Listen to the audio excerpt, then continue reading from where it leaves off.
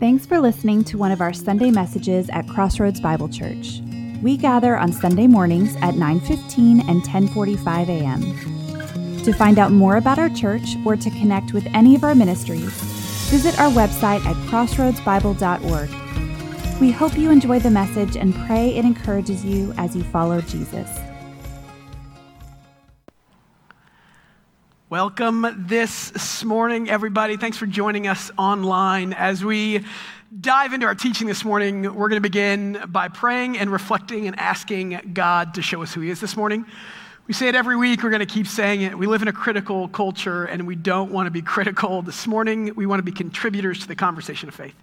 And so we're going to take time, and we're just going to pray that God might teach us, that the Holy Spirit might use the words of the Scripture to show us more of who He is, because there's a reason why you're watching this, and God's going to do something in your life and in your world and in our communities. And then I'll ask that you spend some time praying for yourself and for me, that the Holy Spirit uses the preparation today and the words that I'm going to speak for His ultimate good. So join me and pray. God, I'm thankful for who You are.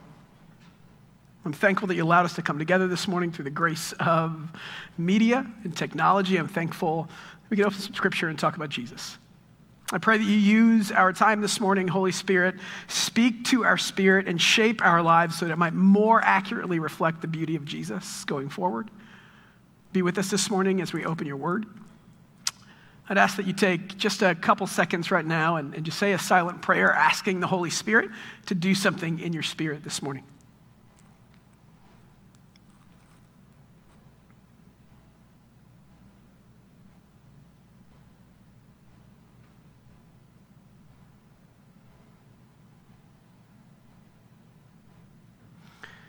And I'd ask that you pray for me, that I might do a good job accurately painting the picture of the beauty of Jesus in the resurrection this morning as we walk through some text.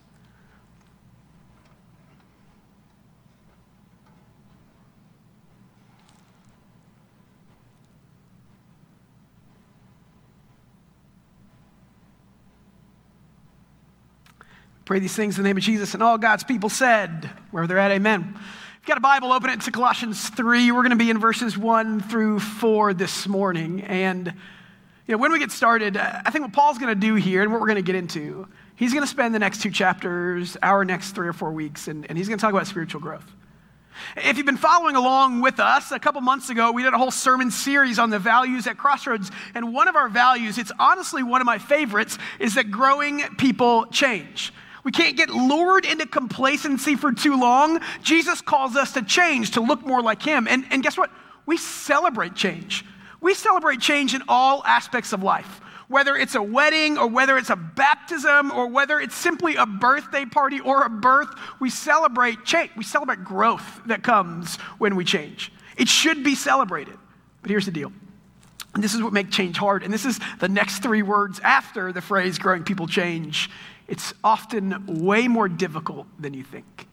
It's often way harder than you expect, At the beginning of COVID, I started to do some workouts like in my garage because it was about time, my wife said. Kidding. And when I started to work out over the first 30 or so days, you just see so much change. All these gains, you feel bigger, faster, stronger. You're looking in the mirror and you see something shaping into something, and then you hit a plateau. And usually after that first 30 or so days, you do the same things with minimal results, and you start to ask this question, what's going on? And what happens there is frustration. Why is it not working anymore? Change is hard.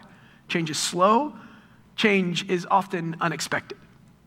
It's the same thing in any relationship. I'm in year 7 of my marriage right now, and people tell me that's a difficult year. I'll let you know how it goes in about 7 months. But when we talk about growth relationally, you get to a point where you say, I'm doing the same things as I was on year 1, and it seemingly isn't bringing us any closer together. Change is hard.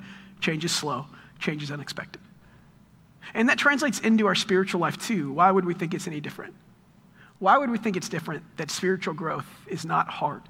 Because here can be the problem. If we paint this picture of growth that's easy or that's always joyful or that's always instant, then when it doesn't become that, we ask what's failing us or God. We ask what's going wrong. It causes us to retreat into this place of shame and not celebrate the growth that we do have. Growth is hard.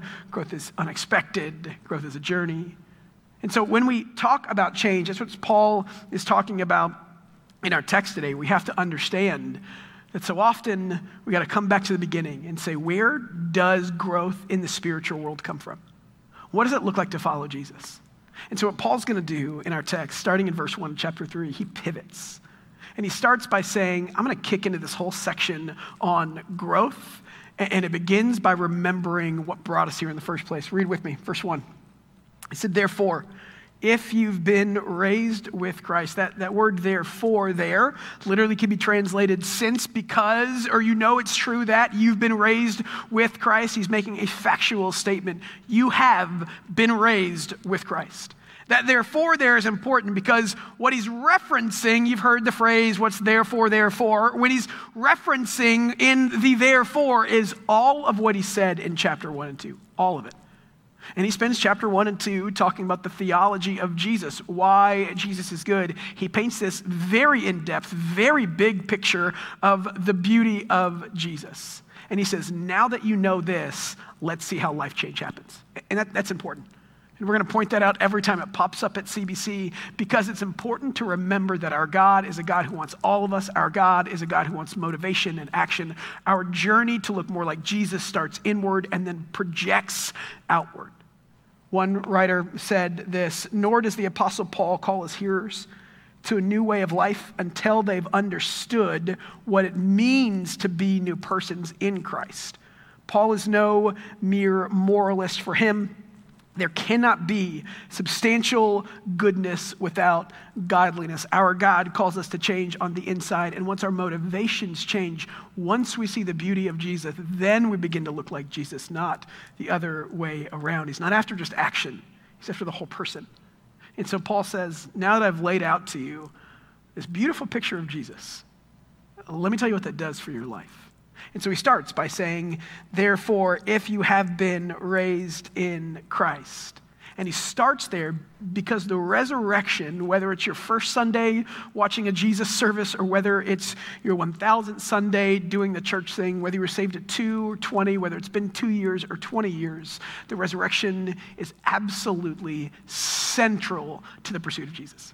Paul says it in some of his later writings. He says, if it's not for the resurrection, then we should all go home. Then it's not worth it. Then we should be, he literally says, pitied the most. And what he does is he makes this case that the resurrection is a single moment that shaped everything. It's a single moment that changed the way we look at the world and the way we interact with the world. It's one of those defining moments. And when you think about defining moments, I think back to the biggest moments in my life. And there's a lot of them. There's graduations, and there's marriages, and there's friendships, and there's moving, and there's all of these moments. There's job moments, but the one moment that caused me to see things differently and changed literally the meaning of the words that I used, like tired and joyful, was just having a kid. Some friends of mine a few weeks ago had been married. They've been married for just over a year. And they're having the conversation about, do we get married? Do we have a kid or do we not have a kid? And they said, Charlie, what's it like to be a dad? What's it like to have a kid? How does that change you? And I looked at them and I just laughed at them. I think I answered, but I laughed at them because I said, I can use words to tell you what it's going to be different. You will not understand what those words mean. You think you will, but you won't. I'm going to say it's going to be joyful, but you're not going to understand the depth of that joy. I'm going to say you're going to be tired, but you have no idea what this kind of tired looks like. I'm going to say it's going to change your outlook on the world and yourself, but you're not going to get it until you're in it. It's a defining moment that shapes everything else we do. When I do weddings, I start with a quote by Mark Twain. A friend of mine, my best friend, used it in his wedding, and I just straight stole it because that's what good writers do. And he uses it because Mark Twain has this quote on love that I think is beautiful. He said, this is what love does in the context of weddings and marriage, lifetime commitments. He says it makes of two fractional lives whole. It'll give a new gladness to the sunshine, a new fragrance to the flowers, a new beauty to the earth, a new mystery to life. It will give a new revelation to love, a new depth to sorrow, a new impulse to worship. In that day, the scales will fall from our eyes and we will look upon a brand new world. That's what the resurrection did. The resurrection was the Matrix red pill moment when this happened and you can't look back. The resurrection, here's what it fundamentally did. It changed our ruler. It changed what rules us. It absolutely, in every single way, changes how we live in the world because it changes who we're indebted to and who we're wanting to become. The resurrection wasn't just a single moment that shaped one day I get to go into heaven. It literally changed who gets to tell me what to do. When Jesus died, it wasn't just spiritual, it was physical. It wasn't just entrance into heaven, it was let's reshape and shift your day to day because he didn't just claim victory over death, he claimed victory over all the things that lead towards death in the first place. The Bible calls that sin. As Americans, we have a unique perspective through which we look at the world, like any culture does. And we've talked about this a few times. It's one of my favorite things to think about is we filter all our stuff through the lens of just pure, unadulterated freedom and independence. When I was a kid, growing up, I remember saying this. I remember my friends saying this, that I want to be an adult because fill in the blank. And it was always, I can do whatever I want, whenever I want, and however I want. The lure of adulthood was the carrot of unrestricted freedom. But think about it. You're an adult. I hope if you're watching this, if you're not, great, you'll get there one day. Can you really do anything you want, however you want, whenever you want? If you're in a room with your husband or wife, look at them and say, I can do whatever I want, whenever I want, however I want. See how that one goes over.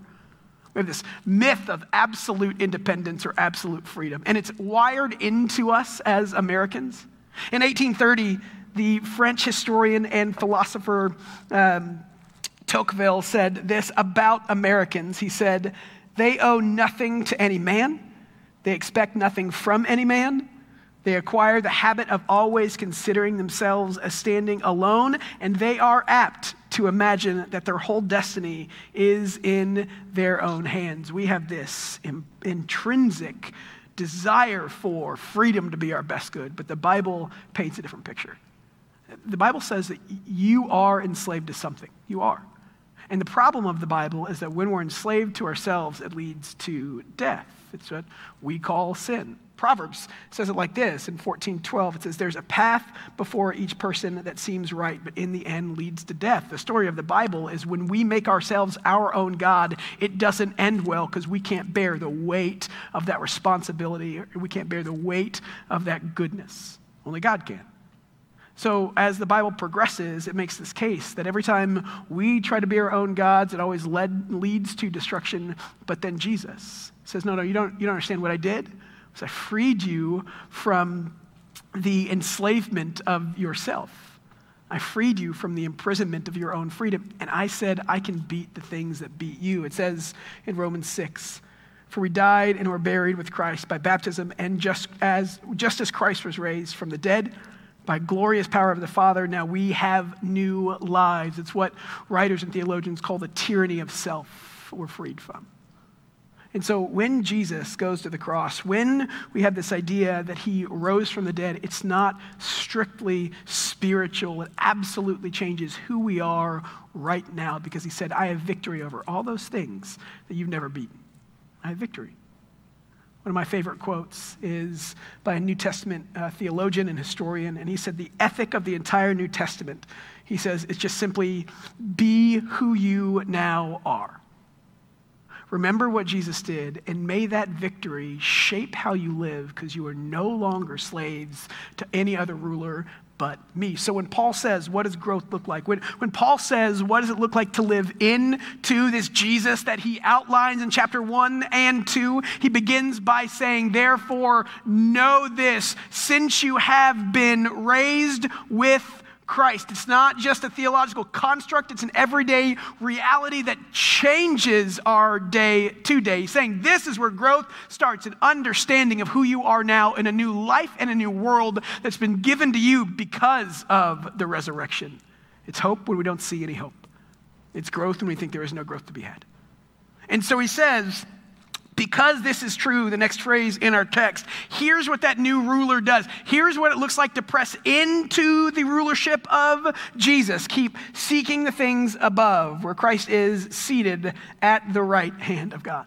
A couple phrases there that stick out. One, this idea of above, and just to keep things short, really when the Bible talks about above and below, it talks about the realms of deities, God or Satan, heaven or hell. There's a bunch of places in the New Testament where it's couched in that kind of language.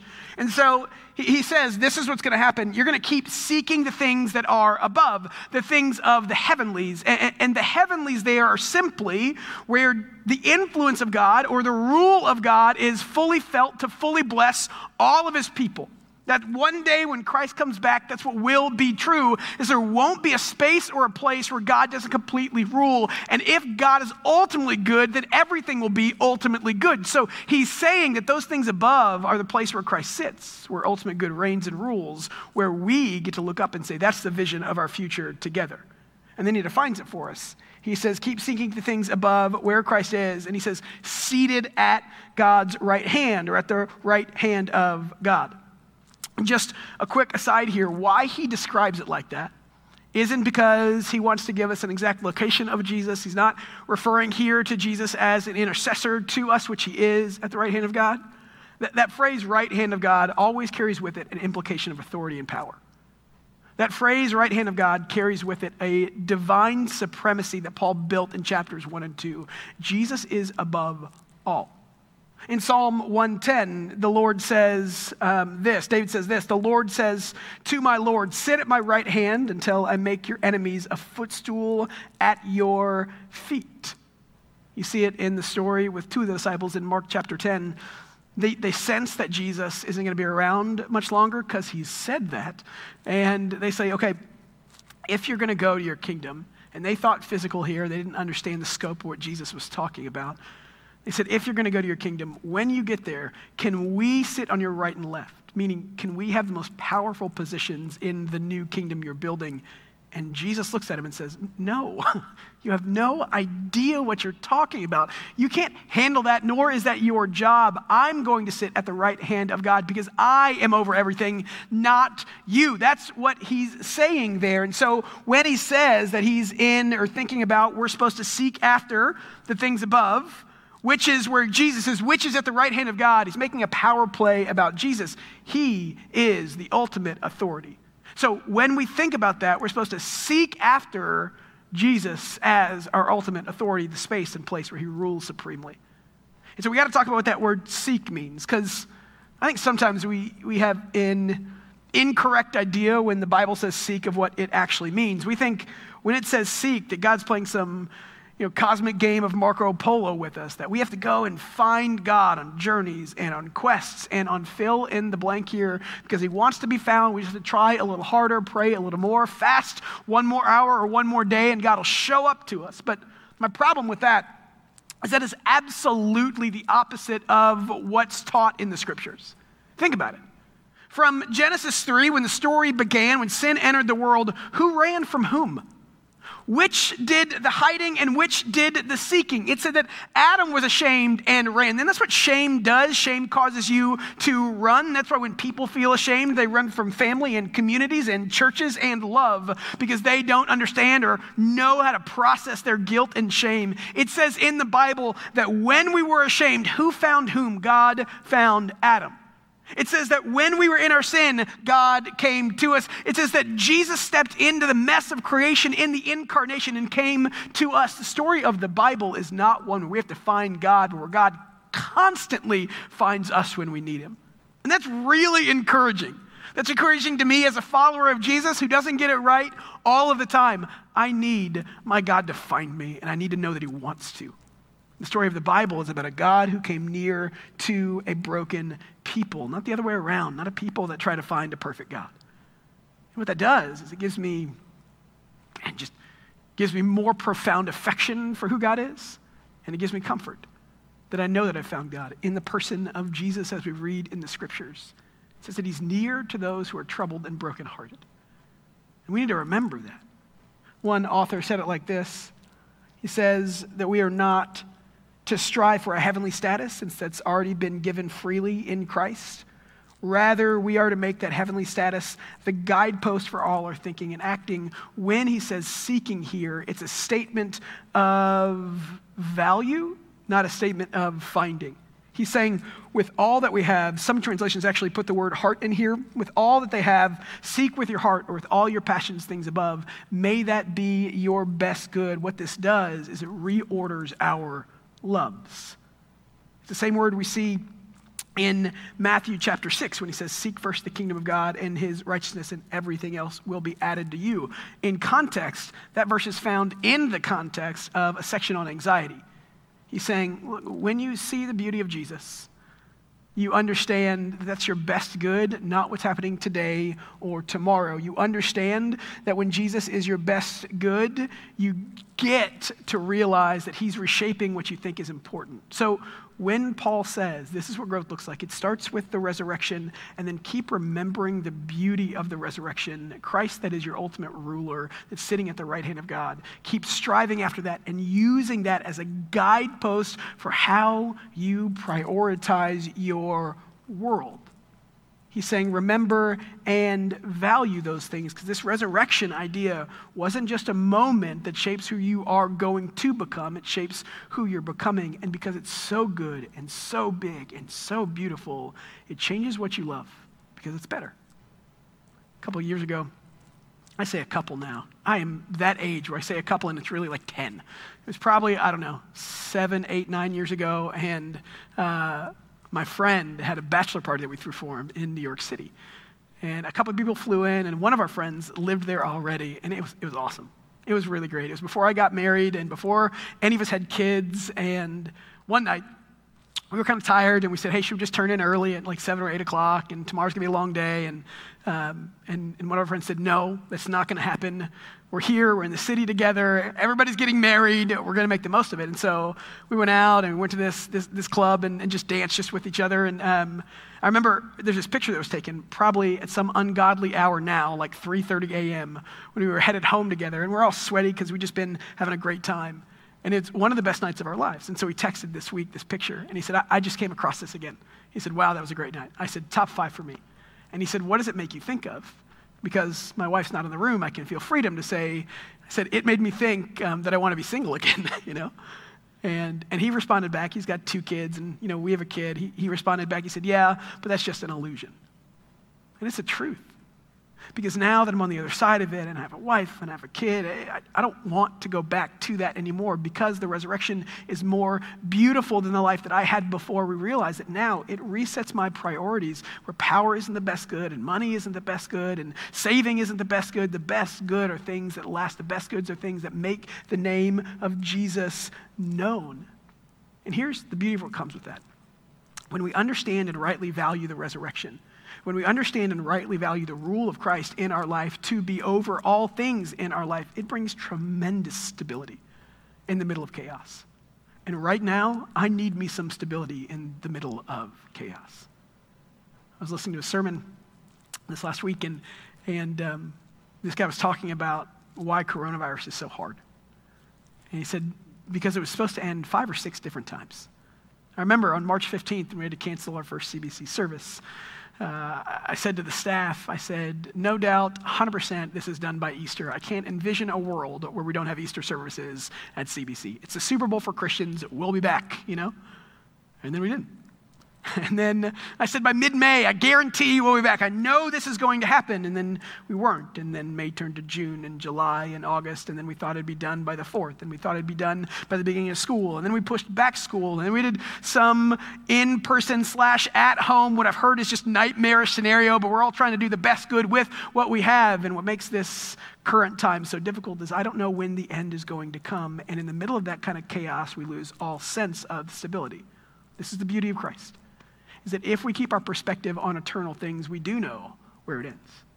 If we got a vaccine tomorrow and I said, hey, life will be back to normal by March of 2021, I think we'd put our heads down, power through it, and say, we're just going to get there together. But the problem is, I don't know if that's true.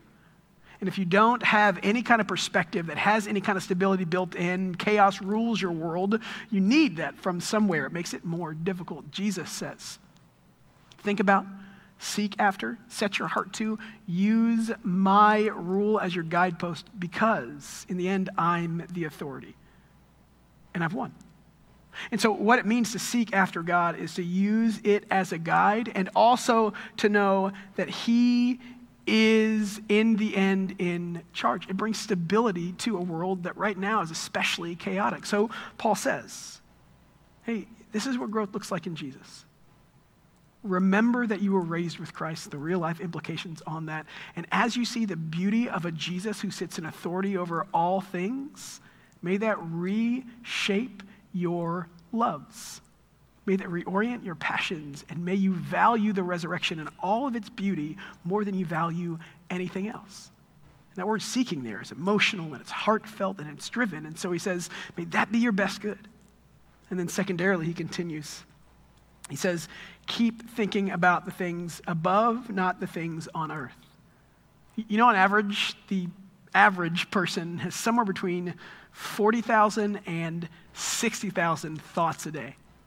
40,000 to 60,000 thoughts a day. You're probably thinking, I'm an overachiever. I'm probably at 80 or 90. Good for you. The point there is simply, you think a lot. And a lot of those thoughts are repeated, but you have 40 to 60,000 thoughts a day. Paul says, keep thinking about the things above, not on earth. And what he means by that, he means, hey, all the time, it's a continuing verb. It's a continuing, it's a present, it's an active verb, which means that it's going to happen right now. It's my responsibility, and I'm not going to stop doing it.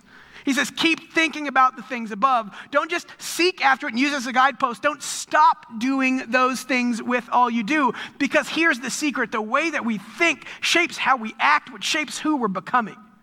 Stephen Covey, in his book, 7 Habits of Highly Effective People, talks about it. One of the best-selling books of all time, a fantastic book on leadership and development and growth and change. And he says there's 2 ways people think, reactively or proactively. And then he goes into this chapter and talks about the fact that proactive thinkers are better leaders because they're seeing things differently. He's saying the resurrection shapes how you think often as you continually put it before you, not just one and done. And we want to be a one and done culture. We want to raise our hand one time, go to the front of whatever revival or pep rally for Jesus we're at and say, I got me some Jesus. I got my hell insurance. I'm good for a while. But Paul says the pursuit of Christ and growth is a continual action that we never forget about because we focused on the resurrection.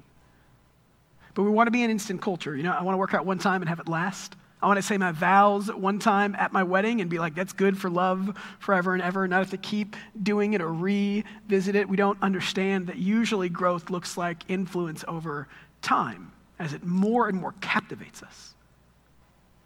We're developing a teaching team at CBC, so you don't have to listen to me every week. And there's 6 of us or so, and we're doing a 12-week course. And we met for the first time this last Thursday. And so we're just simply talking about what is preaching, what it is and what it isn't, and how we define it. And I had a prof in college one time, and he defined it my favorite way. He said, preaching is the weight of influence over time.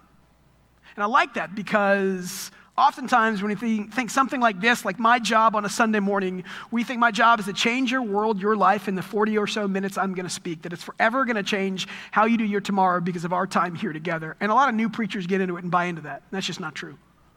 Because for the most part, I don't take it personally. You're going to forget 2/3 of this by the time I'm 2/3 of the way through. And that's okay. I think the value in preaching, what really happens over time as you listen to the stories of Jesus, as you listen to the ethic of the New Testament, as you listen to the message of grace, over time that slowly seeps in and begins to change us. That's what Paul's saying. Keep thinking of the things above, that over time you might look different and think different because you're only thinking about the goodness of the resurrection. One author said it like this. I love the quote. You must not only seek heaven, you must also think heaven. And so what that means, it's not some constant culture of Jesus jukers that take everything from like this dinner is good to, yeah, but so is the resurrection. That's not what he's saying all the time. He's saying that everything we do is done in light of the resurrection, meaning that it redefines our everyday. So like my relationship with my wife right now isn't just about me. It's about the ongoing faithfulness of a God who sought me out, who died for me, and who gave me life again.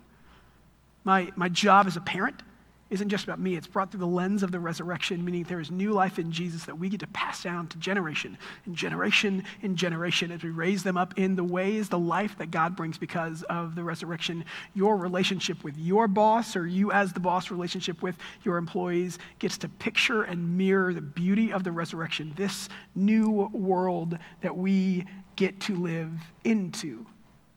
So he says, keep seeking with all you have. Use the resurrection as a guidepost. And keep thinking about it. Never forget that's the lens through which we see the world, the victory we have in Jesus, the freedom we have because he is our ruler now. And he goes on and he says, for you have died and your life is hidden with Christ in God. Verse 4, when Christ, who is your life, appears, then you too will be revealed in glory with him. We're in this space right now of this already but not yet. And what we say by that phrase, we mean Jesus has already come, and we begin to see bits and pieces of the beauty of the new world that he's creating, but it's not fully here yet. I often refer to it like a teenager. You see these pieces of maturity, but then you don't, And so we get to live in this world of we see parts of the beauty of the life that God promised, but not all the way yet. And that is frustrating, and that is tension-filled, and that makes us feel like we're not growing anymore as fast as we want to. And all those frustrations about celebrating growth set in right there. And so at the end of this, Paul says, and be encouraged, because your future and your fate is sealed with Jesus. Your life, the life that he gives, nobody can take away because he has it, nobody else. He has it. If you look at the context of Colossians, it was written to a group of people from a guy in jail to a group of people that was a hodgepodge of different ethnicities and socioeconomic status in a city that was literally dying. In a couple hundred years, this city wouldn't exist anymore. That is not the way that people wanted to live. He's not saying if you follow Jesus, it's going to make you more powerful, it's going to make you richer, it's going to make you happier. What he's saying, it's going to give you more joy, and it's going to, in the end, increase people's ability to see the beauty of Jesus. He's warning them, look, it might look like this growth isn't happening, but I promise you, even though you can't see it, it is. And then he says, and one day, by the way, at the end of this, you too will be revealed in glory with him. One day, everybody else will see the way you see. Because one day, everybody will realize and recognize what Jesus did. This foreshadowing of the second coming, this foreshadowing of the fact that God's not done with our world and hasn't given up on it. And so as we live in the day-to-day, we begin to realize that people see the beauty of Jesus. And in those moments when it doesn't feel like they do, when it feels like what we're doing isn't helping, he reminds us that one day everybody will see the same thing we see, the beauty of the resurrected Lord. And so he says, keep going. You want to know what spiritual growth looks like? It's simply remembering the significance of the resurrection and letting the resurrection reorient your loves and reshape your everyday because it's true. Because we now walk in a different way because we see a different world. So sure, it's full of prayer meetings and Bible studies, and it's full of everything else in between, but ultimately it comes down to this. Spiritual growth, or the Christian life, is going to begin with how we see the resurrection and how much we let the resurrection shape what we love and shape how we think each and every day. So it takes on a lot of different ways. He's going to get into the next 6 and 7 verses and talk about here's some things you should probably stop doing because it's killing you, and here's some things that you should probably keep doing because it gives life in light of the resurrection. But it's Paul's remembrance to his people that what's central in growth, as we change, as we grow, what's central to that message of growth is the beauty of, the significance of, the life-alteringness of the resurrection. So since you've been raised with Christ, seek the place where he rules and reigns, and keep thinking about the power of the resurrection in your everyday. That's what it means to grow. And we do it in a lot of different shapes and sizes here. And one of the ways we do it is through communion. So we're going to spend some time and take communion this morning. But communion is a remembrance of what Jesus did on the cross. It's a remembrance of not just what he did on the cross, but what happened after the cross, that he rose again. And so you can gather your elements with you wherever you're at, and I'll walk us through it together. I don't have a cup, but let's pretend like I have a cup this morning. He got up in front of his friends and he said, this is my body, and it's broken for you. And he said, it's going to shadow what's going to happen, but it's not going to stay broken. And so he took bread and he broke it. And he said, eat this bread and remember my sacrifice.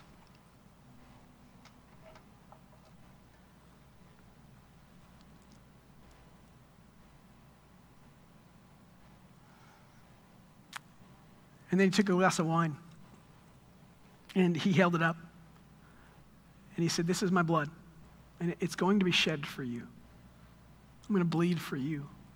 I'm going to take your place so that I might rule in and over you.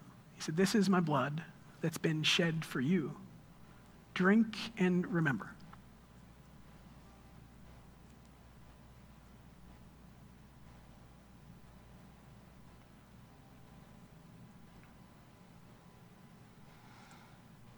God, might we never forget the centrality of the resurrection as followers of Jesus. May that be where we begin.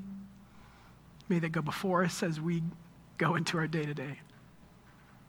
We're thankful for your sacrifice, and we are grateful that you live so that we might be offered life. Might that fill us with a never-ending supply of joy and stability in the middle of the unknown. Might we never forget the resurrection of Christ. We pray these things in his name.